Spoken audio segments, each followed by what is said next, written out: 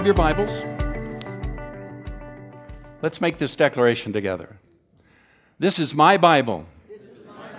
God's written living word to me. It reveals who God says I am and declares what God says I can have. Because it's how He thinks, I choose to believe and act on what I'll read. And therefore I am transformed. The Apostle Paul wrote this letter to the church in Rome. There is little that contests that fact. And the importance of this tremendous book is best summarized by Martin Luther, the great reformer, in his preface to the commentary that he wrote on Romans. He says, and I quote, "This epistle is the chief book of the New Testament, the purest gospel. It deserves not only to be known word for word by every Christian, but to be the subject of his meditation day and night." Luther also spoke of it as, quote, "a light and way into the whole Scriptures," end quote. It was written sometime during the years of AD 54 to 58. And thus it is one of the earliest writings in the New Testament. The recipients of this was the church at Rome, filled with both Jew and Gentile, more Gentiles than Jews. So once again, this is a letter, as most of what you find in your New Testament is and are. These are letters written to the churches. Of course, you have the Gospels, Matthew, Mark, Luke, and John. You have the book of Revelation, which was not a letter.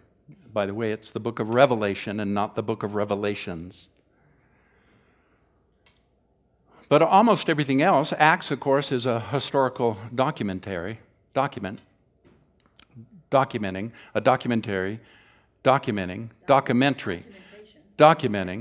it was, and it documents the early church and the Acts, which is why it's called Acts, the Acts of the apostles and the Acts of the Holy Spirit after the day of Pentecost. But just about everything else then is a letter personally written by one of these men to one of the churches to encourage them, build them up, give them doctrine, establish them in the faith, encourage them, warn them, exhort them, and the like.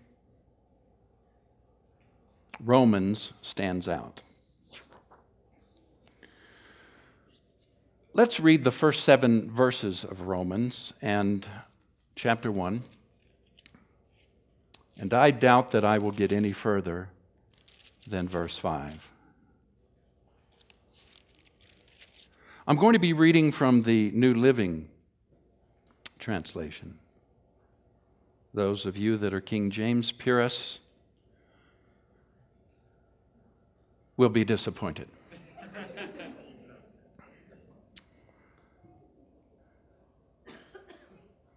Starting in verse 1 of chapter 1 of the letter to the Romans, Paul writes, "This letter is from Paul, a slave of Christ Jesus, chosen by God to be an apostle, and sent out to preach His good news.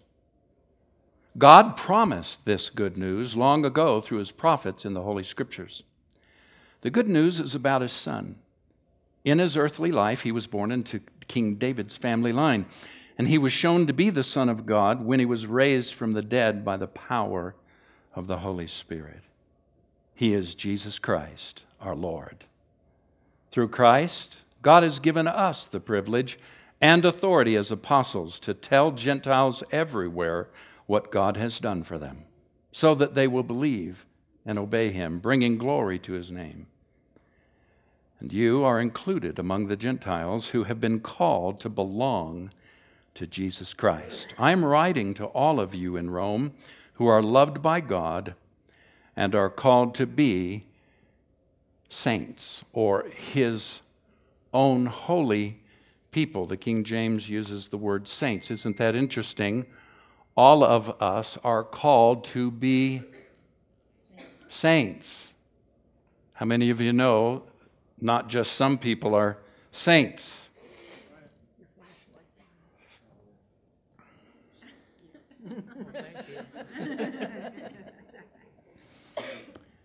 See, we are called to be the light of the world. Yes.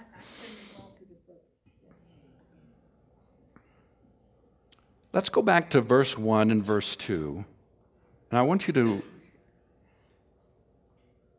in fact, let's just hang around verse 1 for a moment. This letter is from Paul, a slave of Christ Jesus, chosen by God to be an apostle, sent out to preach good news. We don't relate well to terms like saints, apostles, preaching, the gospel, being a servant or a slave.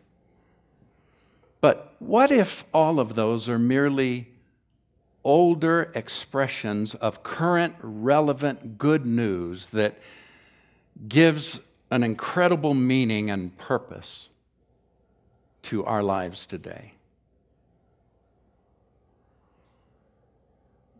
Especially when read from the King James translation, I don't relate.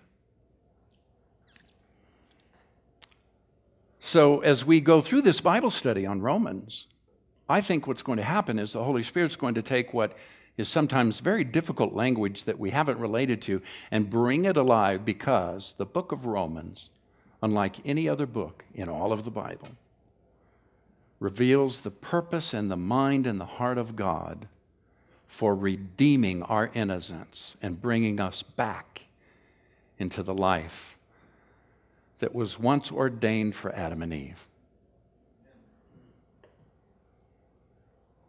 In verse 1, we begin with self-identity and purpose. Paul starts the letter saying, I'm Paul.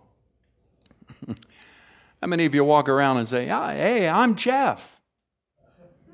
Really, I'm Jeff. He's setting us up to stop and think. Why is he saying this? I'm Paul. And he continues, a slave of Jesus Christ. What a powerful word. A servant, a slave of Jesus Christ. The Mirror translation says, passionately engaged to Jesus Christ. It comes from the Greek word doulos, to be bound or knit together like a husband to his wife. You see, this isn't the concept of a ball and chain. See, that's our problem. Often when we read the Bible, it's perceived as a ball and chain that we now have to sort of drag along that restricts us having fun in life. When in actuality, Paul said, this isn't a ball and chain. This is all about being passionately engaged like a bride to her husband. I couldn't help, and forgive me, I'm sorry for my carnality here, but I couldn't help but think of scenes from Pretty Woman, the movie. If you've not seen it, get a chaperone and go.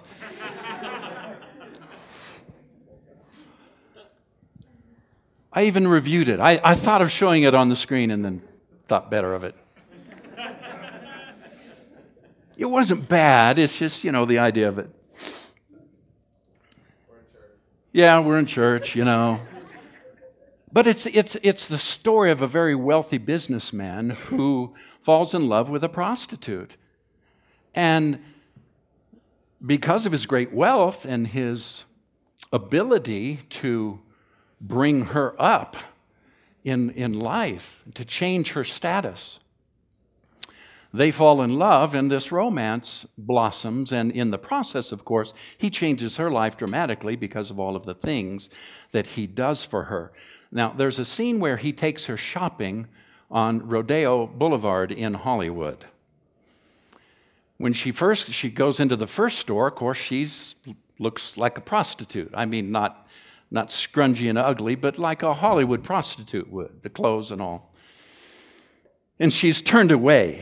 They're disgusted, and the salespeople, like Christians, this is why I so relate. It's just like many Christians would do to sinners, how they disgust us, and how dare you come in our shop, and this shop isn't for your kind. And so she walks out. She's hurt. She's deeply offended because she was there to shop. I mean, the gentleman went to church and, went to business, went to work to do his business and left her the credit card and said, go shopping. So that's what she was trying to do. So in tears, she comes to this gentleman and reports what happened to her. And he says, come with me. And he takes her shopping, takes her to a shop that he knows that he's a customer at. And the scene is so wonderful, so descriptive of how God treats us. He grabs the manager of the store and says, we're going to spend a lot of money here today. And of course, this gentleman this store manager is used to treating people very well and providing for the very rich and famous. He says, how much? And the businessman says, an obscene amount of money. I want you to take care of her, and whatever she wants, you be sure she gets it. And so unfolds the scene. Several of the help in the store rush over to help her, and they spend the next couple of hours catering to her every need. And she walks out of that store having experienced lavish gifts from somebody who knows no limit, has no bounds. What a wonderful picture of our God, who took us from the street where we were prostitutes in this life, eking out a living. And God redeems us. And in his love for us, he treasures us, and he lavishes, like a husband would a bride, he lavishes upon us his goodness and his grace.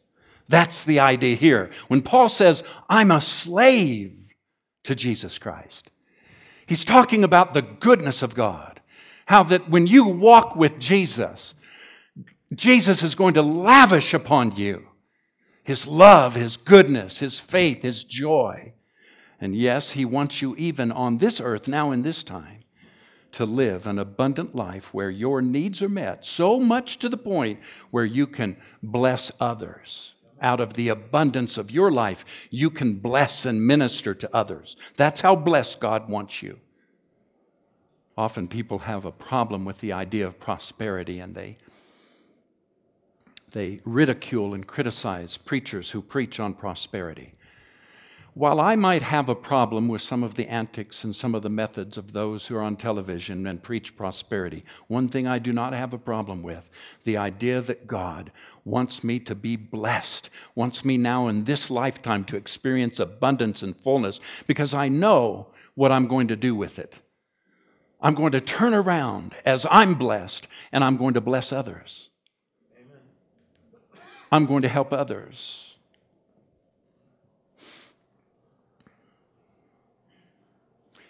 Paul continues in verse 1 and says, I'm a slave of Jesus Christ, chosen by God to be an apostle. This Greek word for chosen means called, to identify by name. In the Mirror translation, that phrase says this, identified to him to represent him. Identified in him, to represent him. I love that. Dear ones, do you realize this morning that in God's faith, mankind is associated in Christ before the foundation of the world? Before you ever said yes to Jesus, in God's faith, in God's mind, you were already his. He already loved you perfectly. He already had a design for your life. He already had a purpose spelled out for you. While you were yet sinners, Christ died for you. And before the foundation of the world, the Lamb was slain. And so, see, it's not my faith, it's God's faith in me. It's God's faith in Jesus. It's God's faith that turned this world upside down, gave Christ to the earth to be born, and brought me in to that salvation. God's faith brings me in to that salvation. I'll repeat it. This is by Francois Dutoit, the author of the Mirror Bible. And I quote, "In God's faith, mankind is associated in Christ even before the foundation of the world." Paul says, I've been chosen. Before the foundation of the world, God marked me. He chose me by His faith in His mind. He marked me and chose me, Paul says, to be an apostle.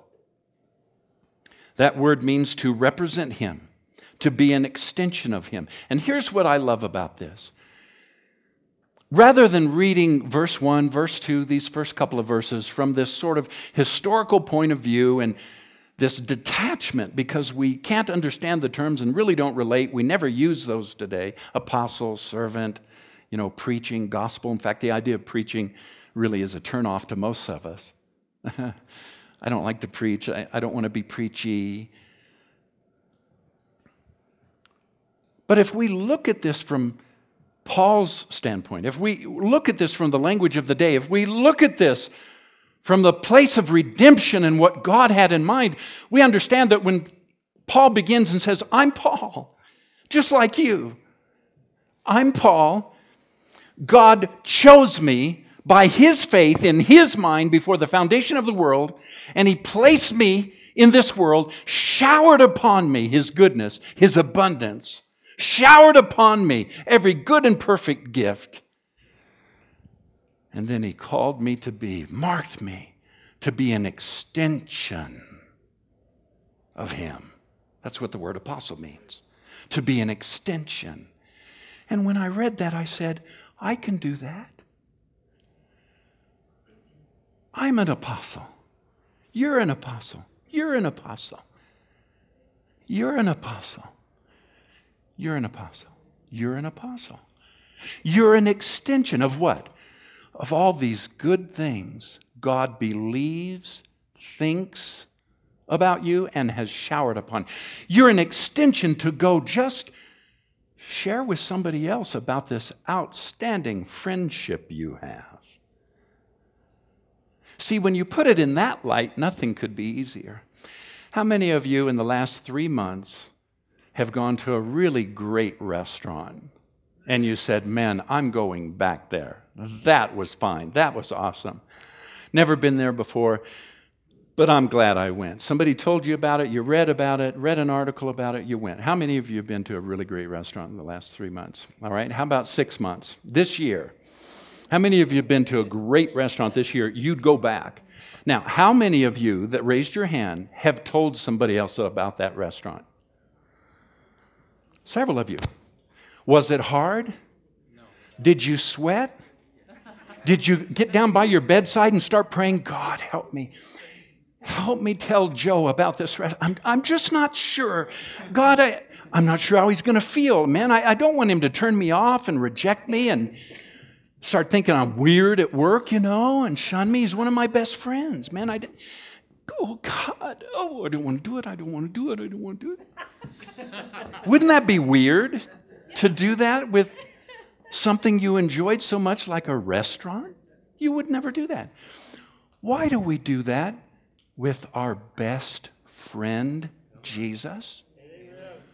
Who has, like a groom would his bride, showered us with all these good things, marked me. I mean, while I was still hated his guts and was running from him, he had his eye on me. Before the foundation of the world, by his faith, he had already marked me, claimed me. Jeff, you're mine. You're mine. Once you get born and old enough and of an age, man, you're going to find out how awesome I am. I'm going to be your best friend, Jeff. There's some things you're going to go through, but you're mine, Jeff Corson. Woo! Why would I not want to tell somebody about that? You see what a difference even verse 1 makes when you begin to understand it in the light of redemption and the incarnation of Christ and what God really did and God's love and God's favor. And he says, then he ends verse 1, he says, I've been sent out to preach the good news. Francois says in the Mirror translation, my mandate and message is to announce the goodness of God to mankind. Mandate means marked out. Message from the Greek word angeline means well done announcement, good news, the official announcement of God's goodness. Jerry, we have a slide back there. Could you throw it up and let's, Jeff, please, lights out. Barb, lights, please. Show me that slide there that I have of an Instagram message.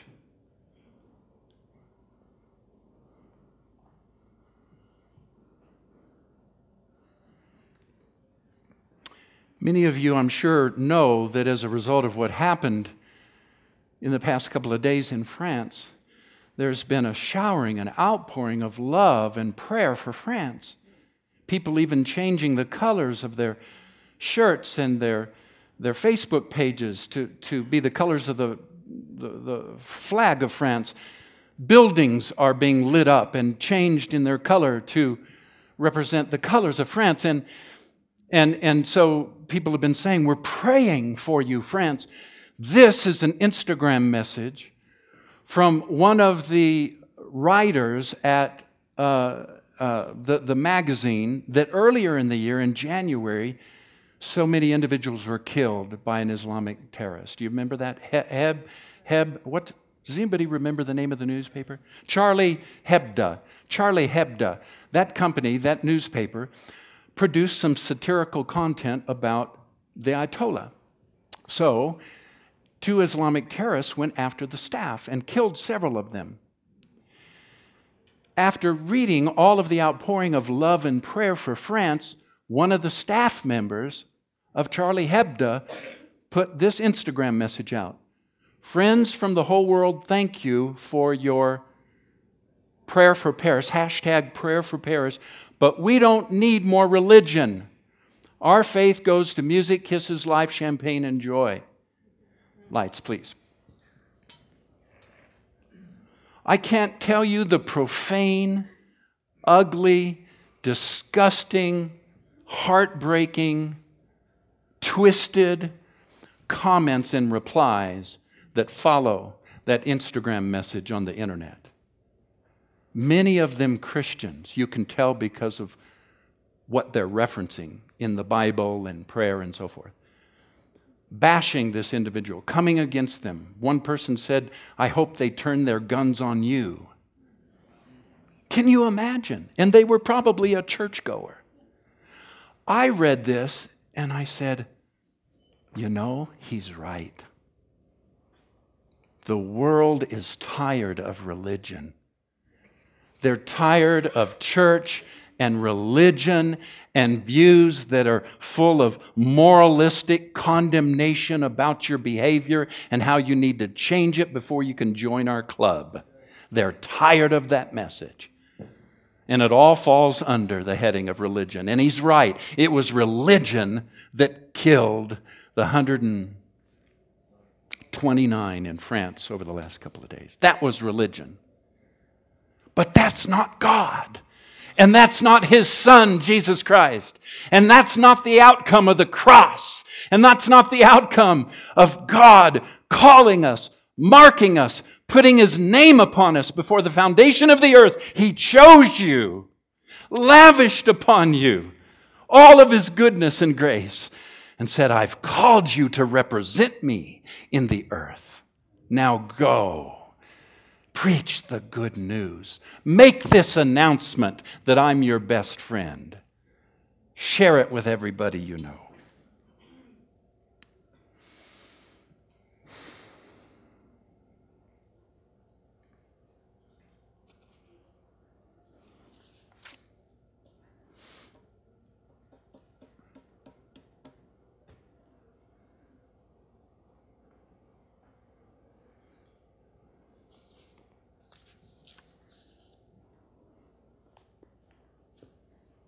We'll stop there.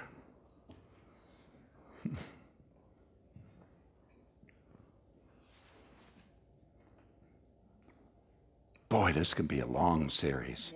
Yeah. Chapter 1, verse 1.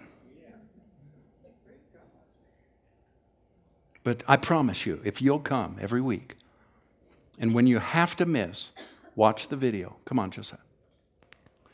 I promise you, you will never read the New Testament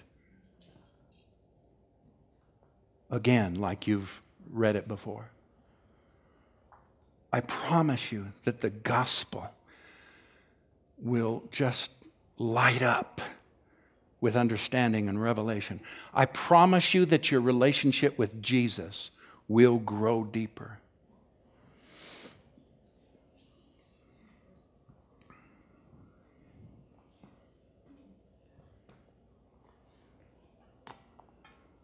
Play, Josiah.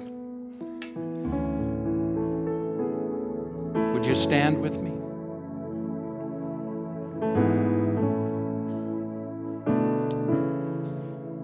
And many of you this morning can say, I'm a slave. And if you can't say that, if you've been afraid to say that, if you've been afraid to publicly admit, I'm a Christian, I go to church. You know, in some ways, I don't blame you. I don't blame you. It's embarrassing sometimes to see the kind of things that the church has stood, I almost said stood for. Problem is, every time somebody writes something or stands for something that's a reported Christian or churchgoer, it's always against. It's what we're against. How about being for something? How about what we're for? I'm for God's love. I'm for the fact that I'm His slave. I'm for the fact that because He's married to me and chose me before the foundation of the earth, I had nothing to do with it. His faith believed in me when I was running from Him. He chose me. How about sharing? How about flying banners? How about telling your best friend about your best friend and how He's lavished upon you everything good and nothing bad? There is now chapter 8, verse 1 of Romans. We'll get there. Boy, it's going to be a while. Romans chapter 8, verse 1. There is therefore now no judgment. There is therefore now no condemnation to those who are in Christ Jesus. That's our message. And here's the beautiful part. Everyone you know that's without a walk of faith and does not embrace Jesus Christ as Lord and Savior, that's okay.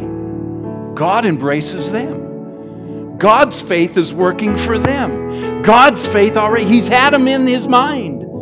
Before they were born, God had them in His mind. He'll get them. He just needs some apostles. Someone who will represent who He really is and act like Him.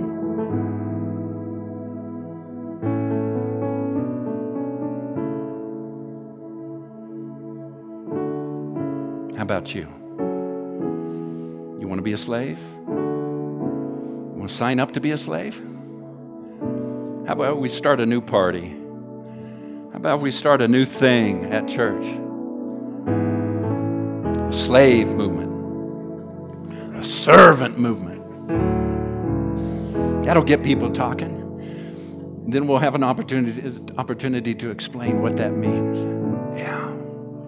oh, I'm married. You ever seen Pretty Woman?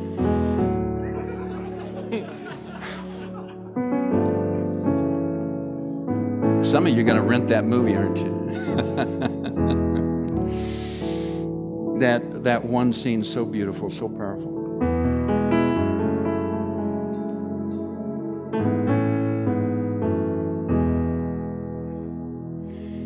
Now here's the deal. I could ask how many of you haven't, how many of you want to. If you want to, come up here.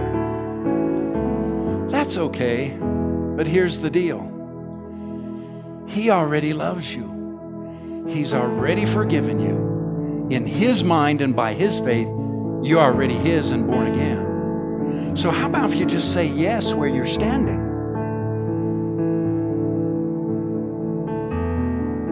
We'll just make this easy. Say yes where you're standing.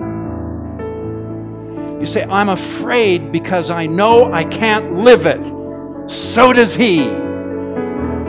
And that's where He gives us the power of His Holy Spirit to live like Him. Oh, you're going to make a lot of mistakes between here and heaven. Thank God He's taken care of that. Thank God His blood has taken care of all of that. So pray this out loud with me, everyone. Dear God, thank you for Jesus. Jesus, I believe you came. I believe you spread out your arms and died on that cross. I believe you've redeemed me and paid the price so that I could have eternal life. I accept that. I believe you love me. I accept your faith in me. Make me your slave. Thank you for changing my life. Fill me with your Spirit and help me to live for you. And help me to represent you now. I pray in Jesus' name.